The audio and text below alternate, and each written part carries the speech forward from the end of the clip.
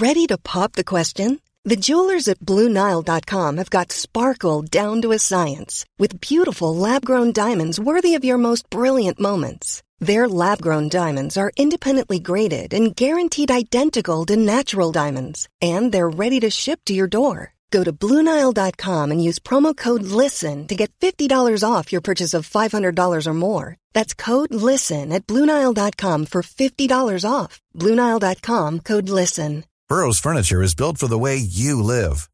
From ensuring easy assembly and disassembly to honoring highly requested new colors for their award-winning seating, they always have their customers in mind. Their modular seating is made out of durable materials to last and grow with you. And with Burrow, you always get fast, free shipping. Get up to 60% off during Burrow's Memorial Day sale at burrow.com/ACAST. That's burrow.com/ACAST. burrow.com/ACAST.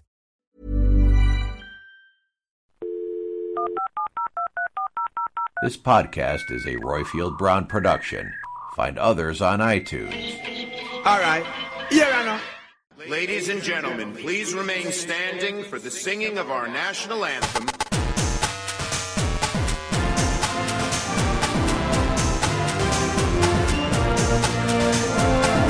Brexit means Brexit. My administration has accomplished more than almost any administration in the history of our country.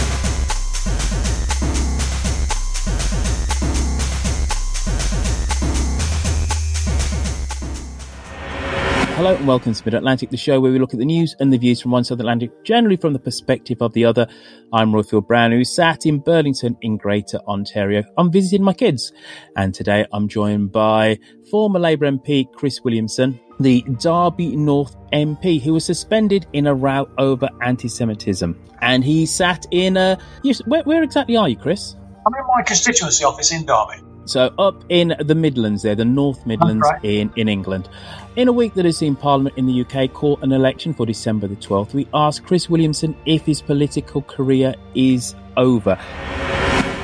One of Jeremy Corbyn's most ardent admirers, it's not the first time Chris Williamson has sparked outrage for dismissing claims of anti-Semitism in the party. But his comments in a video in which he said Labour had been too apologetic in its approach proved too much for many, even in the end his leader. You know, the party has done more to stand up to racism is now being demonised as a racist, bigoted party. We've backed off far too much. We've been given too much ground. We've been too apologetic. There was applause, but the timing couldn't have been worse, coming a week after 9 MPs resigned from the Labour Party, partly in protest at Jeremy Corbyn's handling of anti-Semitism. Margaret Hodge, one of many who wrote in protest, demanding he be suspended. Just imagine if he'd said that about the Labour Party's gone too far in fighting racism against black and ethnic minority people or against disabled people or gay people. That would have been intolerable. But soon, Tom Watson, the deputy leader, was also demanding action. I formally request that Chris Williamson has the Labour whip removed from him, he wrote, and/or is suspended from the Labour Party. 5 hours later, Labour announced that Chris Williamson had indeed been suspended. Ian Austin said it was long overdue. I think there should be no place for somebody like Chris Williamson with the views he holds and the way he's gone. He's gone out of his way to cause offence for years to Jewish people. But a party member who shared a platform at the event with Chris Williamson defended, applauding his remarks. I think the party needs to root out anti-Semitism wherever it is, wherever it arises. But it mustn't be used as a political tool so we can undermine it. Jeremy Corbyn may have been reluctant to suspend Mr Williamson, but it seems he was left with no choice. Chris, why are many people in the Labour Party upset with you? Well, many people aren't upset with me, actually. And can I just correct you about a political career? I don't see being a member of Parliament as a career or a job. I see it as a privilege. And I've made myself incredibly popular, I think, with the Parliamentary Labour Party by pointing that out, that Labour members of Parliament or should be servants to the Labour movement, to the wider general public, the Labour supporters who put us in there. And our role is to serve the people and to, what I'd like to see, democratise the economy so that people have a greater stake in society, a greater stake in the economy, which is the 5th biggest economy in the world. And yet we have 14 million people living in poverty in Great Britain. So there are some people in the Labour Party who are hostile to me. They tend to be predominantly the sort of, if you like, the establishment, the elites in the party. And last year, and I've continued to promote democracy, but last year in particular, I embarked upon what was referred to as a democracy roadshow, and I toured the country, not just myself, with other. All right, no, Chris, but before we go into your roadshow, which is incredibly valid, why do people say that you've brought the Labour Party into disrepute, that you've been too apologetic to people who are anti-Semitic and who have controversial views about Jewish people? Why? Well, let's deal with that, because I fully appreciate, Chris, 1 second. I fully appreciate that there is more to you than just these allegations of anti-Semitism, but you're not a member of the Labour Party because of them. So we have to address those first.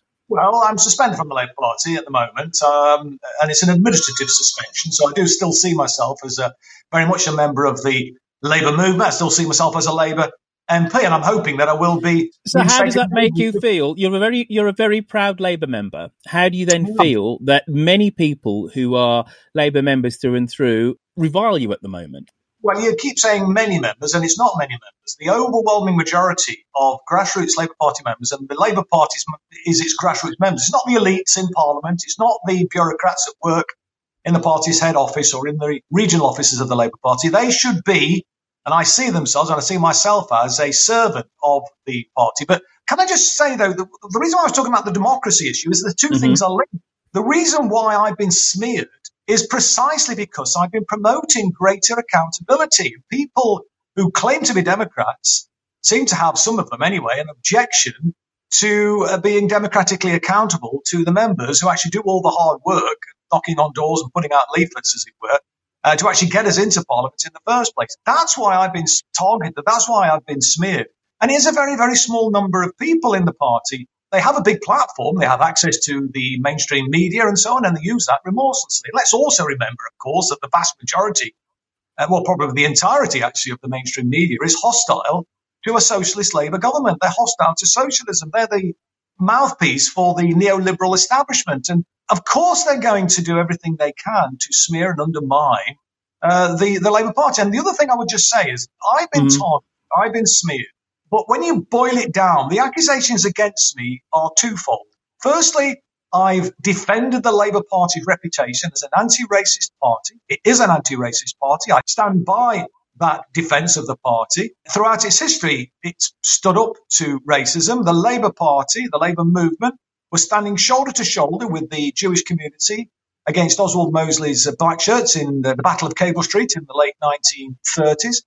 It was the backbone of the Anti-Nazi League in the 1970s, fighting the rise of the Fascist National Front. I was an active member of the Anti-Nazi League. And can I say, in the 1970s, I was an apprentice bricklayer, and I regularly challenged the casual racism that we encountered on building sites. And I've got to say, I nearly got attacked and beaten up on more than a few occasions for my troubles at work and indeed on the street and confronting the Nazis, the fascists that were on the rise at that point in time. I've spent my life fighting racism, and I'll take no lectures from any of these arrogant elites who are seeking to smear and undermine my good record and reputation. And then the other thing that I've been attacked for is for defending people who've been falsely accused, as I've been falsely accused. And I believe that solidarity is inalienable. Solidarity isn't something you just pick up and put down when it's convenient and put it down when it's not convenient.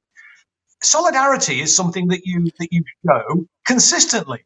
And I've stood up for people who are Jewish members of the Labour Party, left-wing Jewish members of the Labour movement, have been targeted.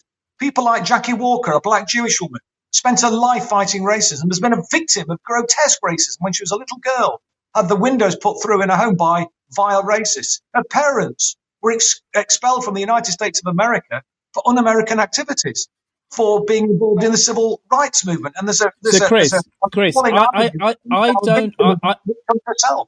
I'm not going to sit here and say that you don't have a record of being anti-racist, but these allegations of anti-Semitism are things which have come about in the last 2 or 3 years. And you talked about defending specifically a Jewish MP, but can No, she's not the only one. I mean, there's a number of people who have been targeted. But Chris, can you not then understand why, when people hear that you were celebrating the resignation of MP Joan Ryan, that somewhat sticks in their craw, and it seems to fly directly contrary to what you've then just said. You're caught on that momentum tape celebrating her resignation. Well, I'm absolutely pleased that she has gone. Absolutely. I mean, I'm not going to make any apologies for that. She was a right-wing MP who'd spent the last few years completely undermining the leadership of the Labour Party, disrespecting the democratic will of the overwhelming majority of party members, and indeed the wishes of the vast majority of Labour supporters, indeed people in the country. So, of course, somebody who doesn't really subscribe to Labour's values, I'm not going to actually say that's a sad day when somebody like that leaves the Labour Party. So, in no way, shape or form an indication of being bigoted in any way, shape or form. The bigotry is on the other way. But Chris, also then when you said that, then you've also then said that allegations of anti-Semitism within the Labour Party are proxy wars and bullshit. Well, it's very clear that the Labour Party is an anti-racist party. Even the statistics that have been shown to demonstrate that the number of people who've been accused of anti-Semitism, let's remember that many of the accusations are false accusations, and many of the accusations which have been levelled have been against people who are not even members of the Labour Party. But when you actually break it down, it's about 0.03% of the Labour Party membership. 0.03%. Let's get this into some sort of context. But we have a situation, Chris. We have a situation. Let me just finish the point. Go on. Racism and bigotry, regrettably, exists in society, and the Labour Party is a great bulwark against that.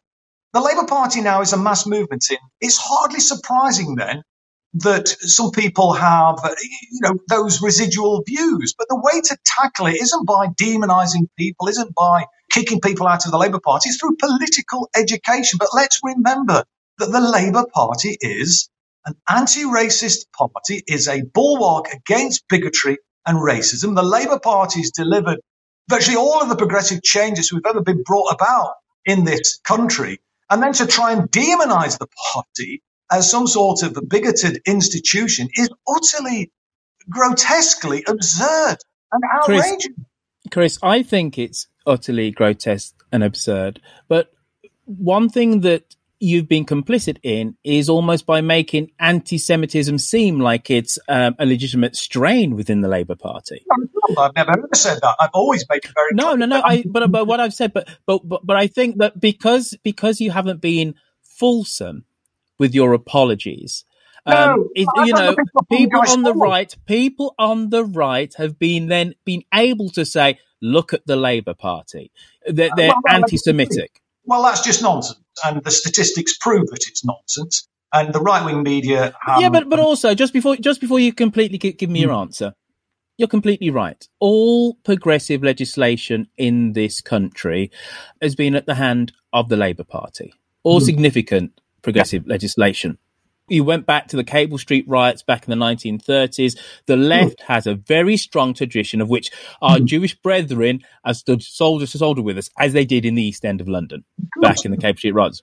So we have a higher standard to maintain when it comes to any accusations of discrimination and racism, wouldn't you say? And so when you have somebody who has a position of authority, somebody like you, an MP, who has had this tradition of being anti-racist, and when they're then the finger is pointed at them to say they're specifically anti-Semitic, it behoves us to go above and beyond to prove that we're not, to be fulsome with our apologies. And one of the things which people say about you is that you haven't truly apologized. And what you have done is to say that people who've been the victims of this smear, oh, woe is them. Well, I've got nothing to apologize for.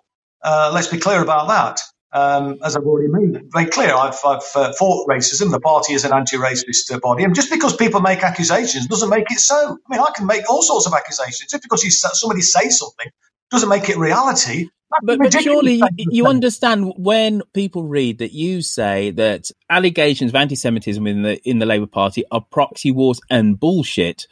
You can understand how that is perceived, can't you? Well, that was in relation to the attacks against Jeremy Corbyn. Of all the people to make such a grotesque accusation against Jeremy Corbyn, and this was not long after I'd been re-elected in 2017, because I lost my seat in 2015. I'd been the MP from 2010 to 2015 and lost by just 41 votes. And I did an interview with The Guardian, and yes, people picked up on that. But it's interesting they picked up on that point, because the other issue I was raising was not just the accusations against Jeremy of anti-Semitism, but also the accusations about cozying up to terrorists and supporting despotic regimes and all the rest of it. These are absolute nonsense, and they have to be called out as nonsense. And I make no apology for calling it out as nonsense. It has to be so. Once you start giving traction to this nonsense and absurdities, you kind of give it a kind of legitimacy that it doesn't deserve. There is no depths to which they will not stoop. When the likes of David Cameron, who was the leader of the Tories at the time, was at university wearing T-shirts saying "Hang Mandela," Jeremy Corbyn was standing outside picketing South Africa House, demanding Nelson Mandela's release. Because don't forget, many of these absurd and ridiculous and outrageous accusations are coming from the people who are the most appalling racist, bigoted individuals in the country. That's the sad irony. But Chris, let's not talk about the Tories. You and I are in complete and utter agreement about the amnesia that many people on the right have suffered when it comes to remembering the 1980s et al., of which the anti-apartheid movement was kind of key. Yeah. But you're railing against the elites, but you've been suspended by the Parliamentary Labour Party. Many people in that organisation are not the elites of which you're railing against. So let's just deal with that. Why is it that you've lost your High Court case and there's the NEC? Tell me about the High Court case. I took a case against the party, regrettably. Not something I wanted to do. I've been a Labour Party member now, an active and loyal Labour Party member for nearly 44 years, serving the party throughout that entire period as an activist, as a councillor, as a leader of the council, as a member of Parliament. And it's been an incredible privilege to do so. I've been appallingly abused and smeared by certain individuals. And I've been very badly treated, in my opinion, by the bureaucracy of the Labour Party. So in the end, why? And I won the High Court case against the suspension. It was ruled unlawful, but the party bureaucrats had sought to subvert any decision of the High Court. Well, in the first instance, trying to get it delayed. They tried on 3 separate occasions to get the High Court case delayed. I was calling for an early hearing in view of the possibility of a general election. And the argument that the party bureaucrats or their lawyers were putting was that there was no evidence of an early election, and I was merely speculating. But obviously, as we now know, we're having an early election. In the end, after 3 separate hearings, a senior judge ruled that there would have to be an early hearing, an expedited hearing. And within 36 hours, I received a third suspension from the Labour Party with even more preposterous accusations made against me, including, for example, referring in a very polite response to a woman who sent a highly abusive email to me after I'd appeared on, I think it was Sky TV, where I'd criticised Margaret Hodge for trying to draw some equivalence between her receiving a letter from the Labour Party chiding her about her outburst against Jeremy Corbyn behind the Speaker's chair in the Chamber of the House of Commons, and the appalling horrors of the Holocaust. And I said that denigrated the memory of those who perished and were victims of the Holocaust. And this woman took me to task for that, and in a very abusive email. And I responded to her. I could have just ignored it. Also, I responded with a very short email saying, thank you for your email. Could I refer you to this video? You might like to click on this link and listen to this individual thoughts. I'd referred her to an eminent Jewish academic called Norman Finkelstein, who had lost relatives in the Holocaust, and he was taking Margaret Hodge to task, or attempting to draw some moral equivalence between what happened to his relatives and the treatment that she'd been subjected to in response to her outburst against Jeremy Corbyn. She received a letter. And he was very forthright in his criticisms of her, and he finished off by saying, "Get the hell out of the Labour Party, Dame Hodge." Now, that's been deemed to be sufficient to merit a suspension. So, there is all sorts of sleights of hand going on, and it's very regrettable. But I'm determined to stand up for what's right, to stand up against racism, to stand up against those who've been falsely accused, and to stand up for the Labour Party's reputation and my own reputation as someone who's... Okay, all right. And you're doing a very good job combating those jibes today. Why is it that people have got it in for you in particular? You don't deserve this. One second, Chris. One second, Chris. According to you, you don't deserve these accusations. All you're doing is just defending the party that you love against accusations of anti-Semitism.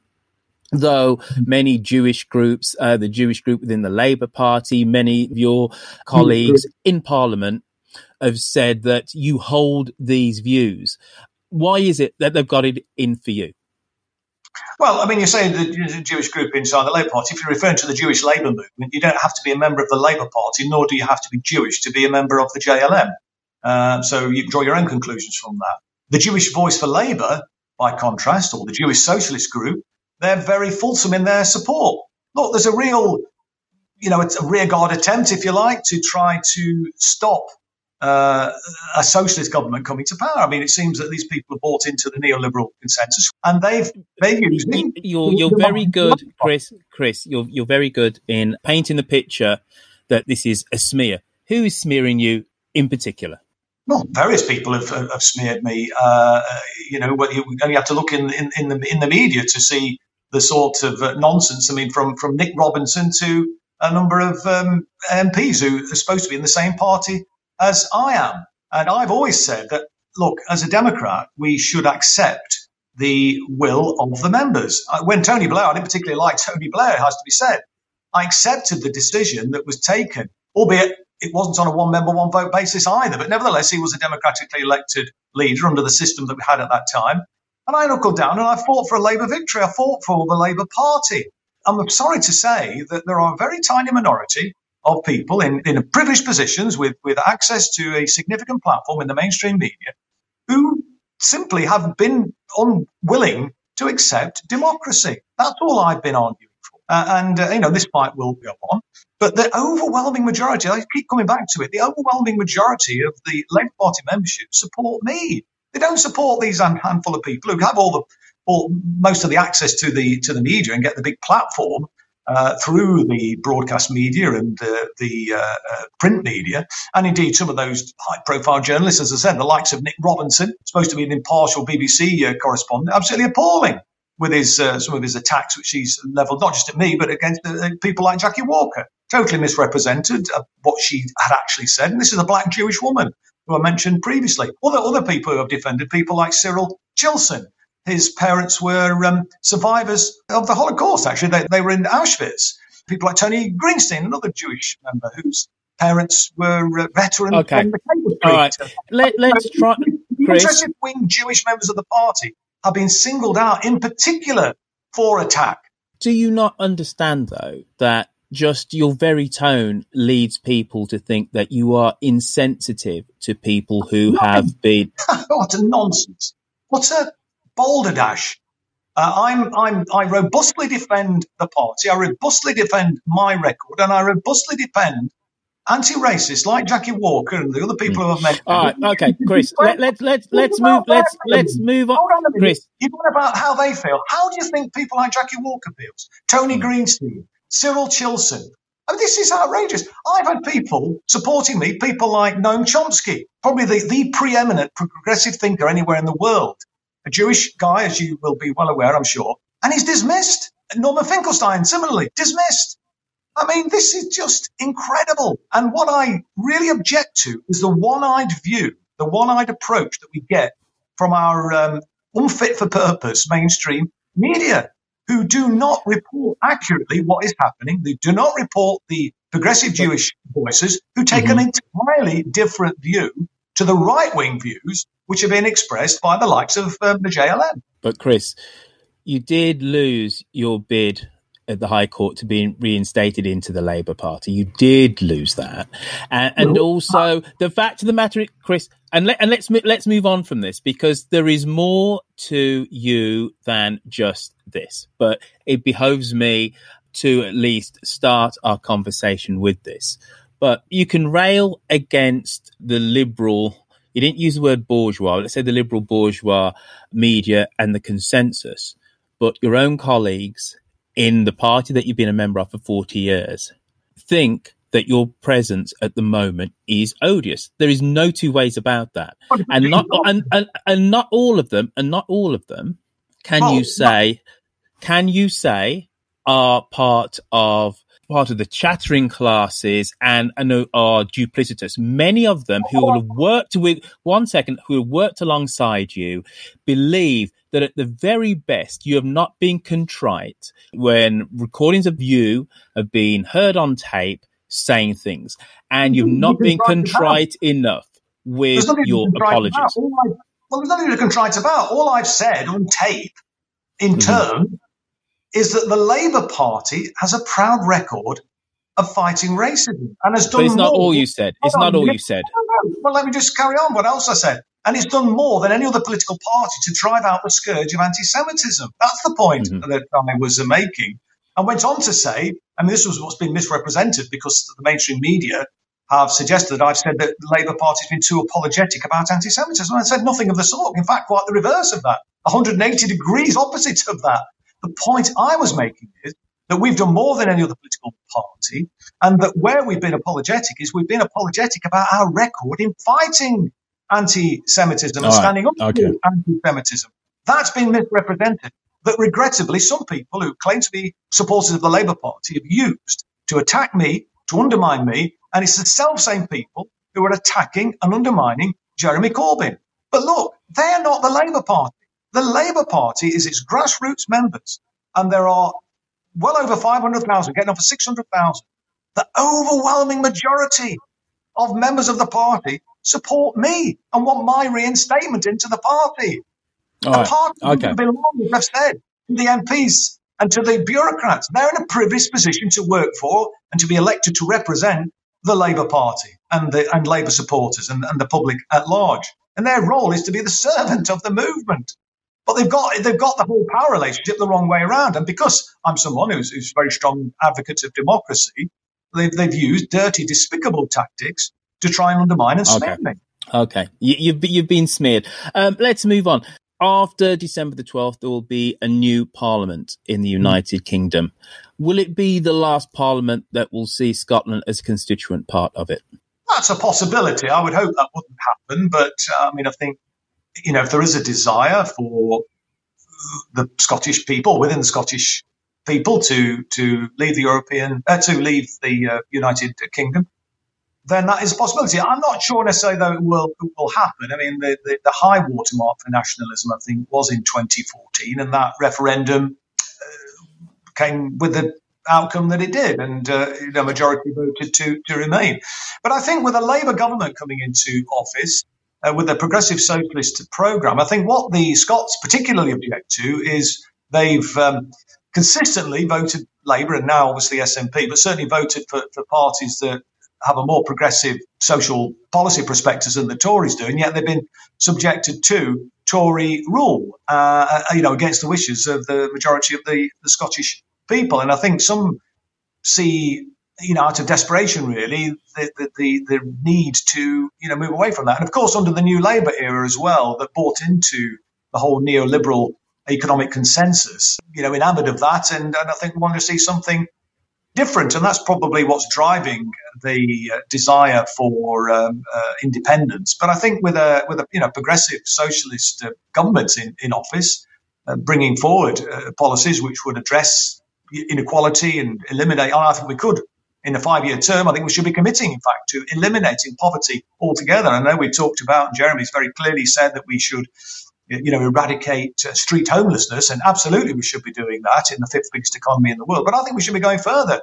we shouldn't just be talking about, eradicating street homelessness. We should be saying we will eradicate poverty in Britain, and we'll do that within a 5-year term of a Labour government. And I do think it's possible. Anything's possible with political will, and through redistribution, investing in high quality public services, and making sure that technology is our servant, not our master, and all these things, putting together, and the fact that we have our own sovereign currency gives us enormous flexibility, and to really turn this country around and to reduce the working week. I mean, let's remember John Maynard Keynes made a speech in 1930 where he talked about his grandchildren only working a 15-hour week. He fully predicted that would be what happened. But of course, we've reached that time, and people are working longer than they've ever done, and we've got people in work poverty. Precarious employment is now endemic throughout the land, and we need a radical rethink of the way this economy is working. We need good quality jobs. We need investment in manufacturing, although that won't be the saviour on its own. But we need good quality, high quality, world class public services. That will generate a lot more employment as well. We need investment in infrastructure, in renewable energy to address the biggest challenge facing humanity, and that is the climate crisis. So, there's lots of things that we can and need to do that will not only address, the inequality and the climate crisis confronting Britain and the world, but will actually be, economically beneficial for everybody. And I think, as I say, with a progressive socialist government, with that kind of policy agenda going forward, I don't think that the Scots would be as inclined to want to then leave the United Kingdom, because it would be a United Kingdom that was at ease with itself, that was generally working in the interests of the vast majority of the public that live here. But the situation in Northern Ireland, by the way, is a very masterful answer. And I like the way that you tied it up back at the end with the original question, even though you went on somewhat of a discourse in the middle. So you very much are a politician, sir. So you tied it up in the end. Let's say that Boris Johnson is going to helm the next government, which is a distinct possibility. That's going to see the end of Scotland, isn't it? Because one of the key things that unionists have said, I mean, unionists in the widest sense, is that Scotland can't be treated any different from the United Kingdom. The SNP has this will, this desire to still be part of Europe. Overwhelmingly, the Scots voted to remain. And then they're going to be shackled by this agreement, which says that regulatory alignment stops in the Irish Sea. So Northern Ireland is still some quasi part of the EU. That is going to rankle with the Scots completely, isn't it? And the clamour for a second referendum vote on Scottish independence is going to be utterly too much for that Conservative-led Brexit government to quell. So is what you're saying then, sir, the only way we can save the United Kingdom is by having a Labour-led Remain government? Well, I think a Labour-led government, certainly committed to socialism, is the way to maintain the union, to maintain the United Kingdom. Certainly there would be much greater challenges facing the country, I think, and the prospect of independence for Scotland would, I think, be much stronger if the Tories were to win under Boris Johnson. But you've talked about, a Labour Remain government. I mean, I don't support, Labour putting forward a Remain proposition, actually. Even I say that as somebody who campaigned for Remain in the referendum. In fact, nobody in my city, I wasn't a member of Parliament at that time, but literally nobody in my city in Derby campaigned more than I did to try to secure a Remain vote. I was out literally every night knocking on doors, and when I wasn't knocking on doors, I was speaking at public meetings across the region. And when I wasn't speaking at meetings in the region and knocking on doors, at the weekends I was organising street stalls to try and get that message out of Remain and reform the European Union, because the European Union is far from perfect. At the end of the day, it is a capitalist club. Let's remember that. And it promotes neoliberalism. It's, if you like, socialism for the elites and the wealthy corporations. It isn't sufficiently a social Europe. And it isn't just in Britain where there's dissatisfaction with the European Union. There's dissatisfaction in virtually every country across the EU. And unless it does reform, and there's no indication that it's interested in reforming in the interests of people rather than corporations and privatisation and so on, then I don't think that the European Union has a long and healthy future in any event. But look, Brexit is a sideshow in many respects. The issue is, and obviously this will be determined by, who wins the wins power. But whoever wins, whether we're in or out of the European Union, whether we leave with or without a deal, the key issue is who's got the keys to 10 Downing Street, who is in the executive, who's running the country, who's running the government. And if the Tories continue, then inequality will continue to get worse. Public services will continue to dwindle and be used as a cash cow for corporations. Privatisation will extend still further. Poverty will continue to rise. And these are just facts. We only have to look at the history of it. And that's why the alternative is so crucial. And with our own sovereign currency, with our own central bank, literally money is no option. Money is no option. There's no barrier. We don't have the constraints that countries that are in the Eurozone have, for example. We have our own central bank. So we can create the money that's required. I suppose, 1 minute there, Chris. You make a really interesting point of us having our own sovereign currency, and we absolutely do. Basically, all those money markets are potentially running scared we're going to ramp up our debt, aren't you? This is the contrary argument. So tell me I'm wrong. The argument. Look, Henry Ford once said, if the public understood the banking system and the banking and the monetary system, there would be a revolution by tomorrow morning. We've been conned for years. As I've already said, money is no object. I think I may have said money is no option before. That's what I meant to say. Money is no object. With our own sovereign currency, because we can just create the money, as we did in the crisis of capitalism that saw the crash in 2008. But on the other side, that's not to just sort of say you can just spend money willy-nilly. There is constraints. There are constraints. Those constraints are the capacity in the economy. How much unemployed labour do you have, for example? How much natural resources are available to you for sale in pound sterling?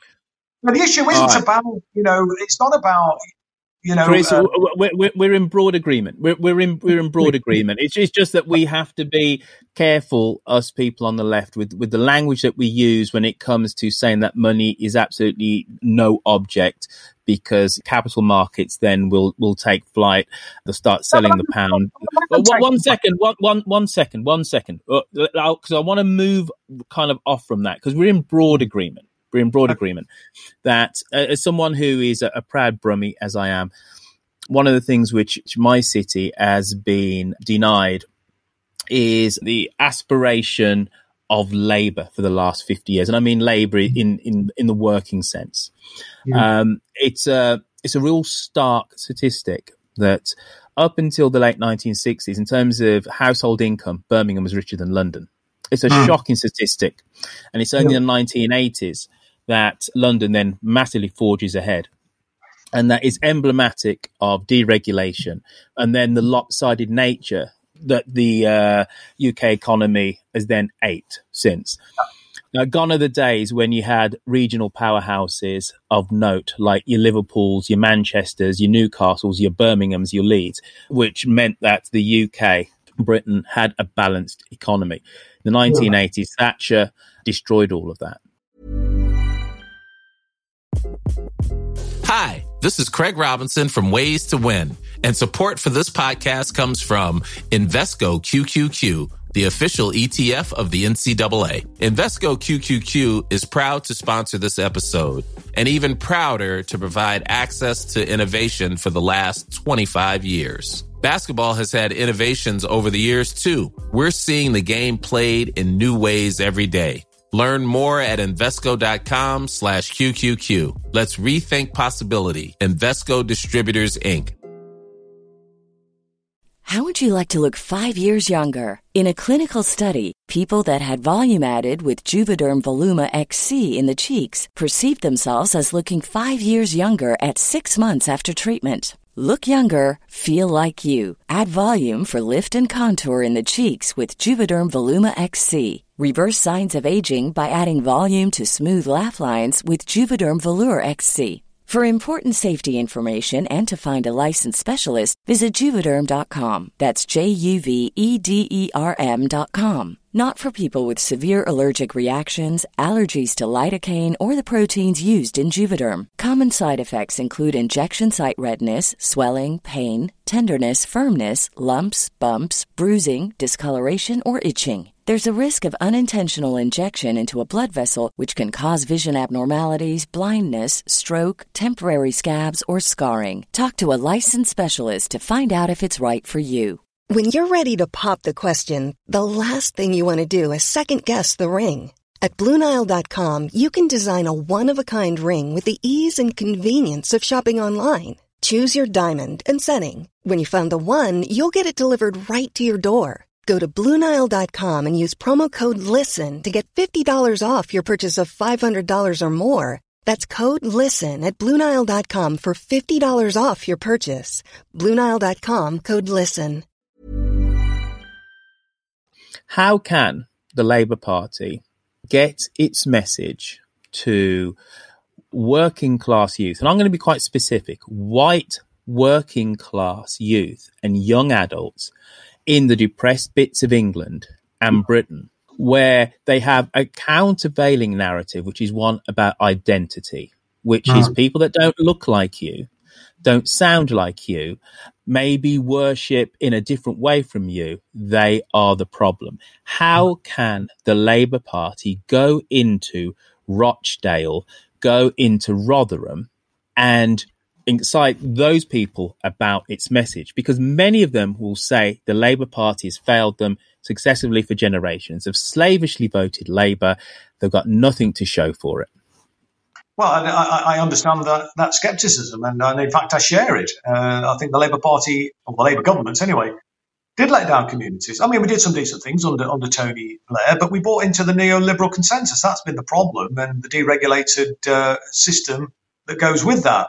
And that saw the offshoring of good quality jobs to low wage economies. It saw inequality continuing to rise. It saw the fruits of the economy, which I've already said is the fifth biggest in the world, actually being unevenly distributed. And so inequality has continued to get worse. We've got to give a message of hope.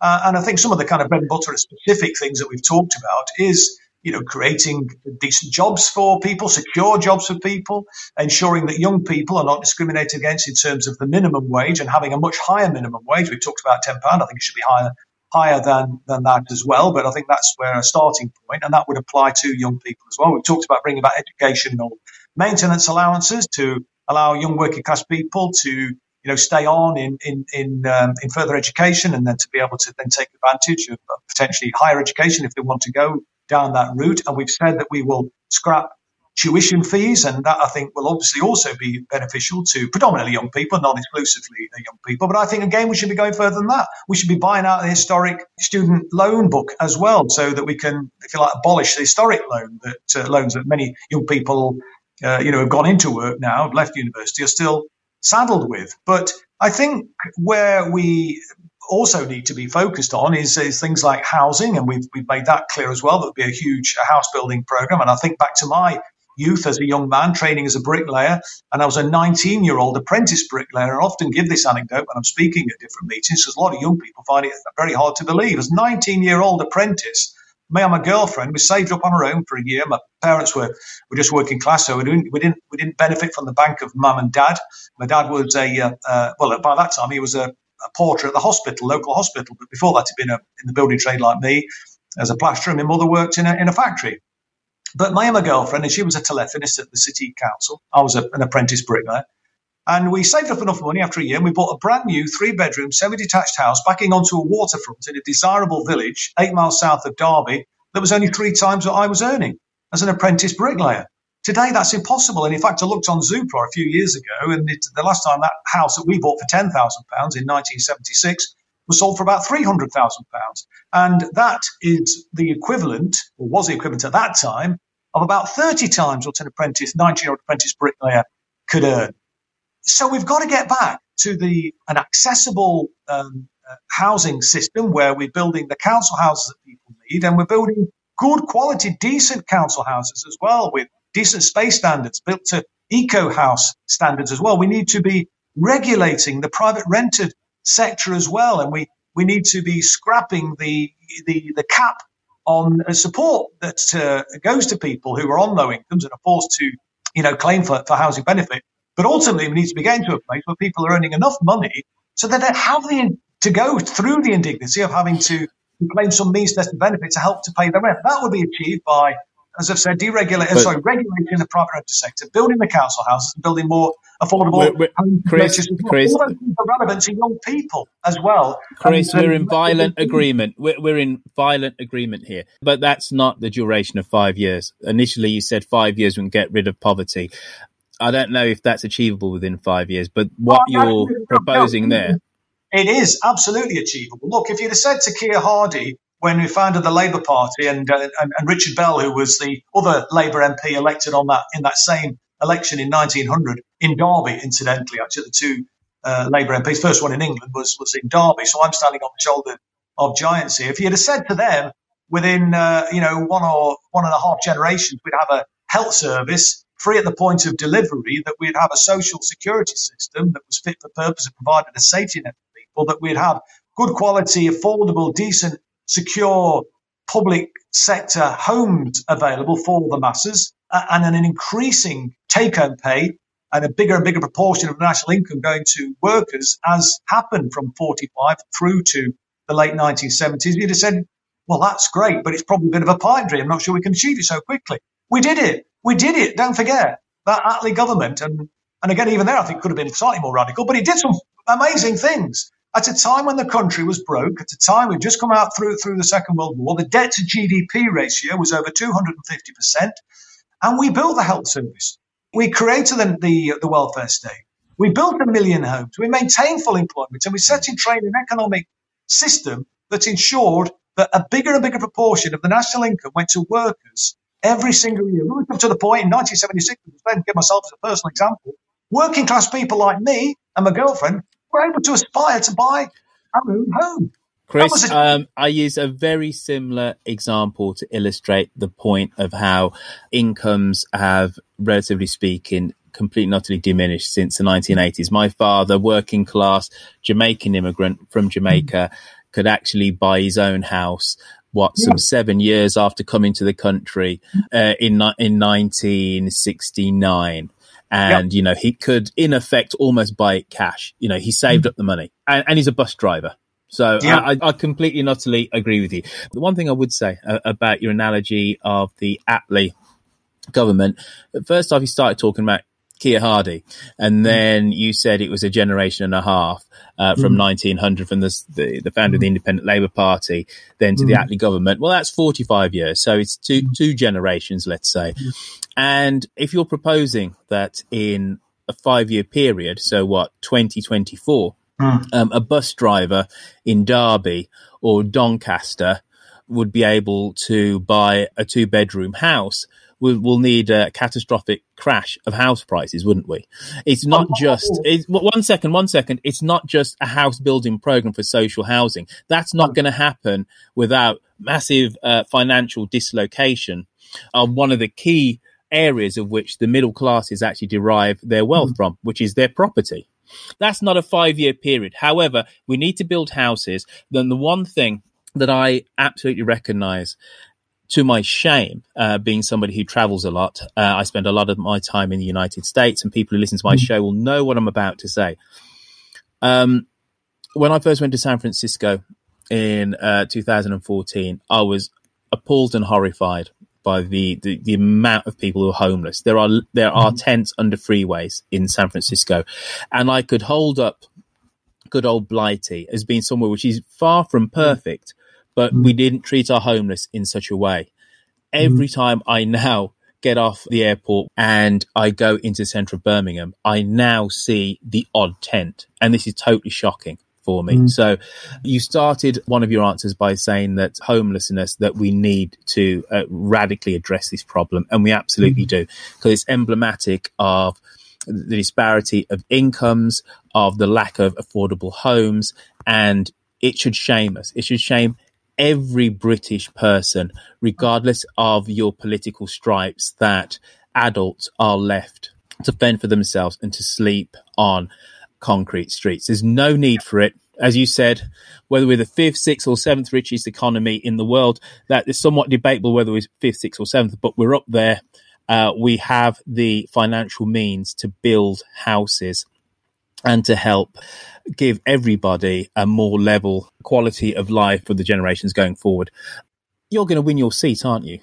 Well, I'm hoping so, obviously. I mean, I want to do that. Can I just sort of say quickly, GDP, by the way, gross domestic product, it's a very, very poor, blunt instrument to measure economic success. I mean, I wouldn't be too troubled if the economy did diminish a little bit in size. I don't think it would, though, with the sort of program we're talking about.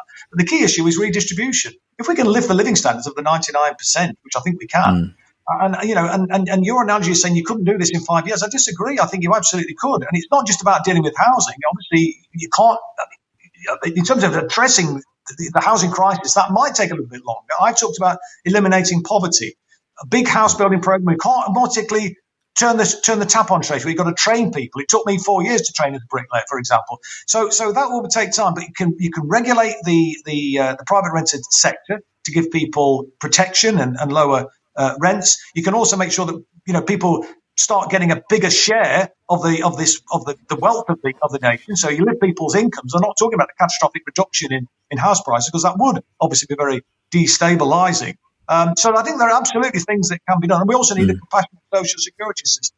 But yes, I'm hoping that I will win my seat. It's a marginal seat, but I mean, I won it in 2010 by 613. It's the place where I was born and where I grew up in Derby North. Funnily enough, I live 100 yards from where I was born, as it happens. But anyway, I lost it by 41 votes in 2015, then won it back by 2,015 votes in 2017. We increased the turnout substantially. We increased the Labour vote by around 8,000 at the last election. And my ambition, if you like, is that we've got to find a way as a Labour Party of reaching into the parts. People feel politics has passed them by, that they don't feel that the Labour Party or any political party, the politics just doesn't work for them. And I want to find a way of doing politics with people, not to people. I think democracy is the key to achieving that. And that's why I want to do more to democratise labour, do more to ensure then that we can then democratise the economy, build a network of worker cooperatives, bring the utilities and the railways and so on into public ownership, but do it in a way where it's not top-down,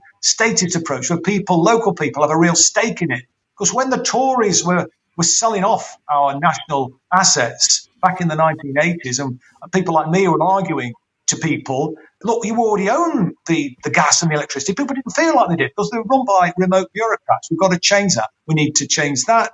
And as I say, we need to ensure that when companies are being flogged off, and we had a manifesto commitment last time on this, and I want us to go further, where a company was being sold, we were going to give workers the first right of refusal to buy it out. I would extend that to say where a company is being relocated to some offshore location where they can manufacture at a cheaper cost, I would give the workers the right to buy the company in those circumstances as well. And we'll provide the resources for that through the National Investment Bank. And, we create an economic virtuous circle by doing these sorts of measures. Because when you put money into the pockets of ordinary working class people, they tend to spend it in the local economy, which helps to go on then to sustain other jobs, because it takes more workers to provide those goods and services that the people with the greater spending power. Chris, when it comes to redistribution of wealth, you might be slightly to the left of me, but we are kind of almost in lockstep. So I appreciate your vision, and I kind of agree with it.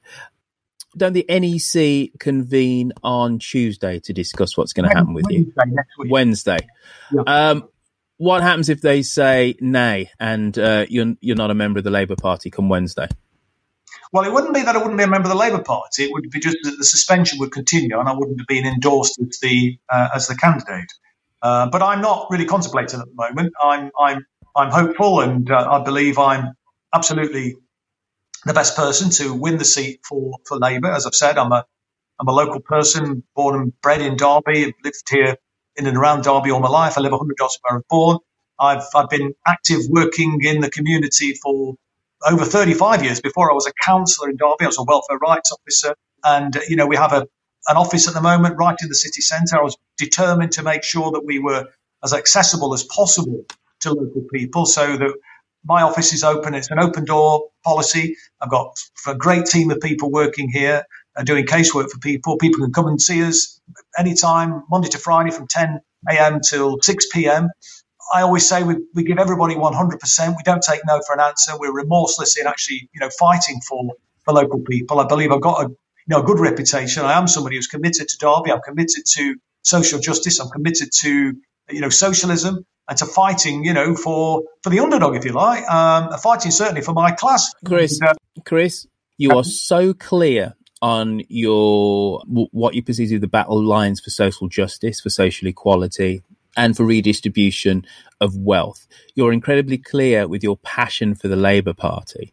It's a shame that you're not equally as clear with your condemnation of some of your past comments and how they've been perceived. Jewish members of the Labour Party have been shocked, disappointed, upset, and have left the party because of this row about anti-Semitism.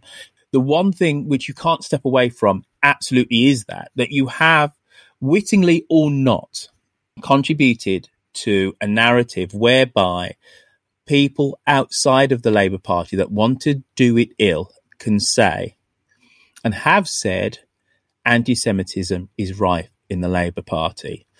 And it's a shame that you're not clear enough on that you do internalize this and you kind of flip it and say that people are attacking you. And no doubt that they are, sir, right?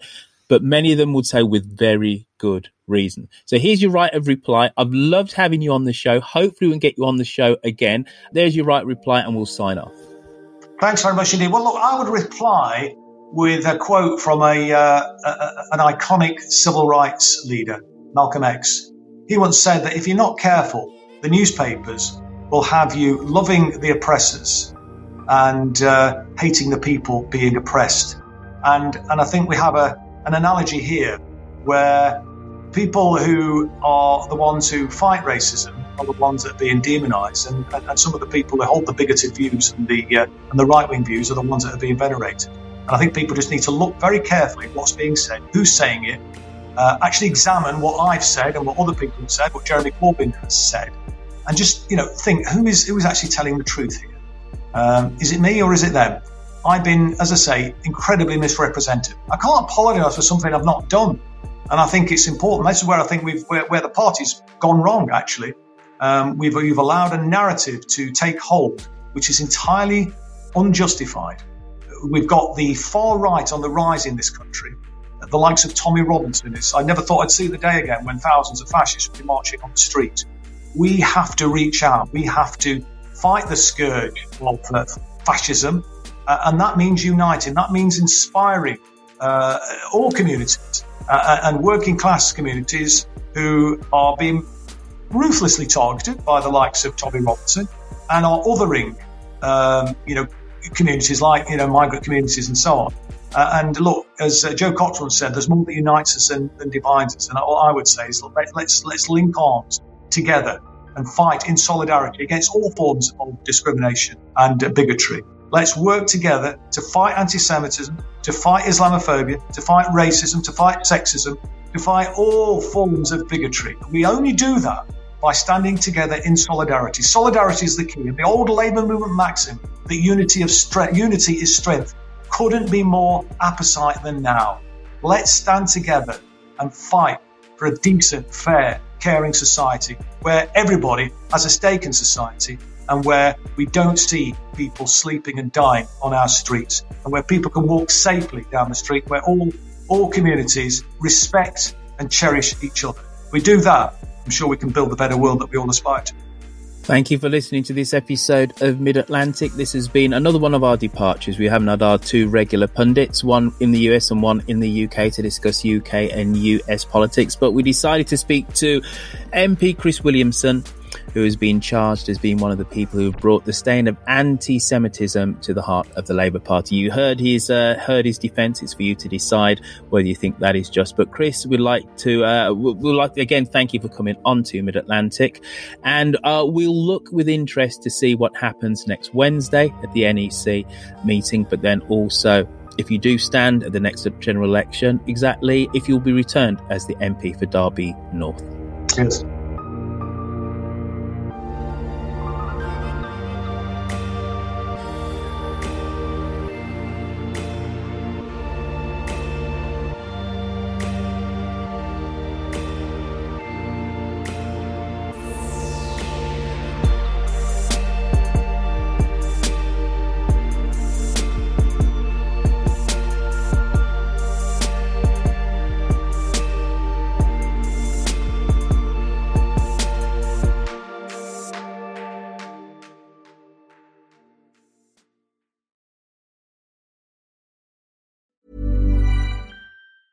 Normally, being a little extra can be a bit much. But when it comes to healthcare, it pays to be extra. And United Healthcare makes it easy with Health Protector Guard fixed indemnity insurance plans. Underwritten by Golden Rule Insurance Company, they supplement your primary plan, helping you manage out-of-pocket costs without the usual requirements and restrictions like deductibles and enrollment periods. So when it comes to covering your medical bills, you can feel good about being a little extra. Visit uh1.com to find the Health Protector Guard plan for you. Even when we're on a budget, we still deserve nice things. Quince is a place to scoop up stunning high-end goods for 50 to 80% less than similar brands. They have buttery soft cashmere sweaters starting at $50, luxurious Italian leather bags, and so much more. Plus, Quince only works with factories that use safe, ethical, and responsible manufacturing. Get the high-end goods you'll love without the high price tag with Quince. Go to quince.com/style for free shipping and 365-day returns.